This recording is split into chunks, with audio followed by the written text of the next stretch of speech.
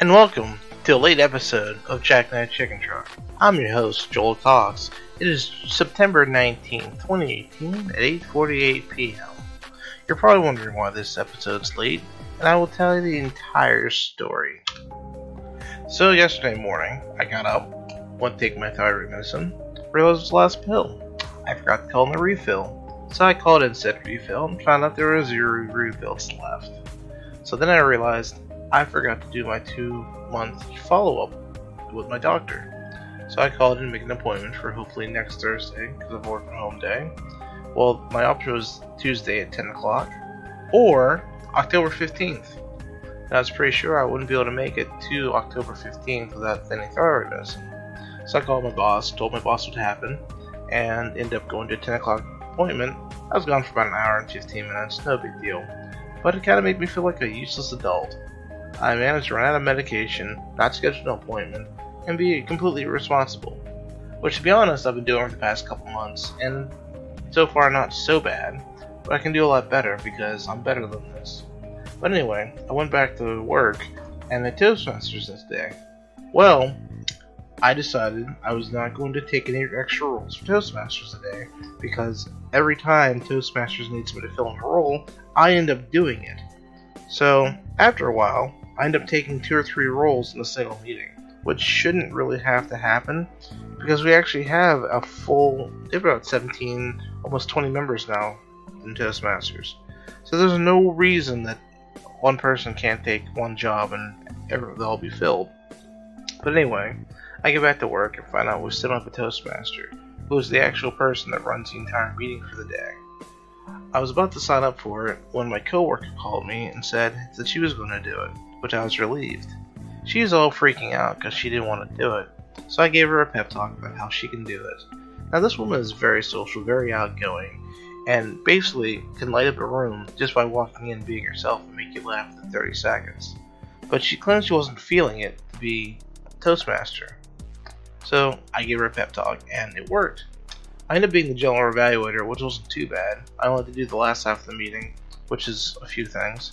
But I even meant to screw that up. I didn't read the schedule properly, and I entered stuff out of order. I call this epidemic a cascading failure. So on top of that, I had a bunch of stuff for work to do, and a couple of scrapes I had to build for one of my coworkers. Basically, in the last couple weeks, I've been helping the content team download items off the website via some PHP scripts I've been writing. Basically, batch downloading things and renaming them so they don't have to do it. But to take them a couple hours, I can have a script do in literally a minute to 2 minutes, depending on how long it takes to download. Well, anyway, I've been trying to write this script for my coworker for about 4 days now, and I finally made some headroom yesterday before I left. I was meeting my friend Avik for happy hour, and got there at 5:45. I was supposed to be there at 6, but I got there early, which is good. We ended up hanging out, did the happy hour, helped him hang some stuff at the house, and then ended up teaching me some of his tricks of the trade for getting cheap hotel rooms and where to book your cars, rentals, airlines, and stuff like that. I kind of want to do a second ebook, but I don't think I have enough data for this ebook yet. I have just enough to get started and know how to book stuff now. As I mentioned before, Vegas is pretty much my favorite place to go, and I would like to be able to go there more often and kind of do what he does and do remote trips. I'd also like to be able to probably do more trips to do RC events.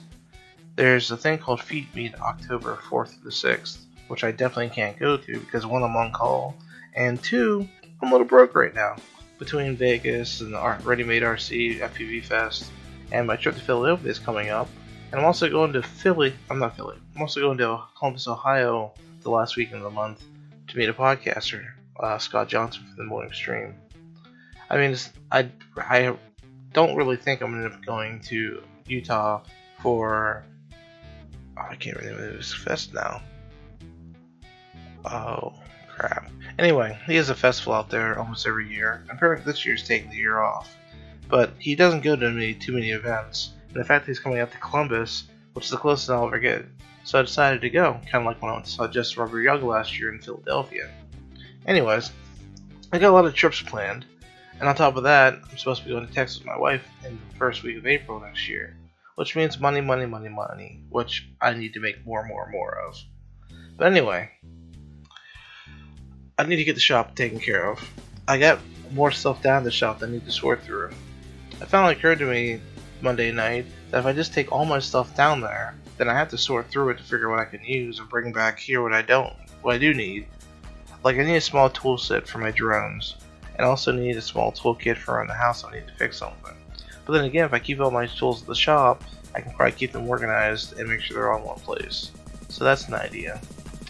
I want to take up bullet journaling, but I don't like the idea of paper and pencil.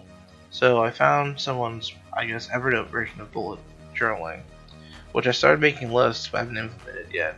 So I think October 1st will be when I start doing all my lists and trying to get more organized. Right now, as to quote Alter Carbon, I'm just trying to get the next screen. It seems like lately a lot of stuff is going on, and I'm just either flying by my seat of my pants or just brute forcing my way through it. I feel like I could be better organized, and I'm going to try and work on that. Another thing that I was thinking about lately is about groups and how people can't get things done.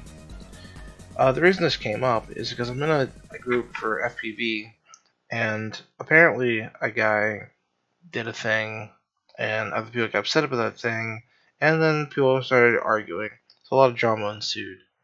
But it occurred to me about a week or two ago, I was talking to somebody. I was talking to a client of mine. She was asking me why we can't just get things taken care of and fixed. And it occurred to me, am I out of music? Apparently I am. Let's see if we can get that back. I've actually ran out of music, which I didn't think was possible.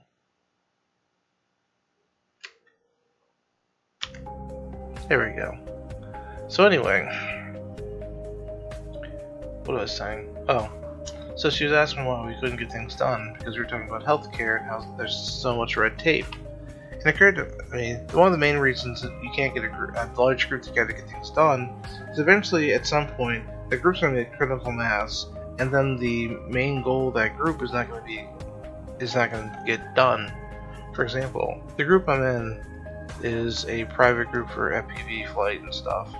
Anyway, apparently when the guy did his thing that pissed off the group, he's talking about how back in the day things were different, and it's a much smaller group. Now once they went over 100 members, things got out of control. I kind of feel the same thing about sororities and fraternities. That's why I never joined them, because basically you're paying to have friends that you don't want to be around.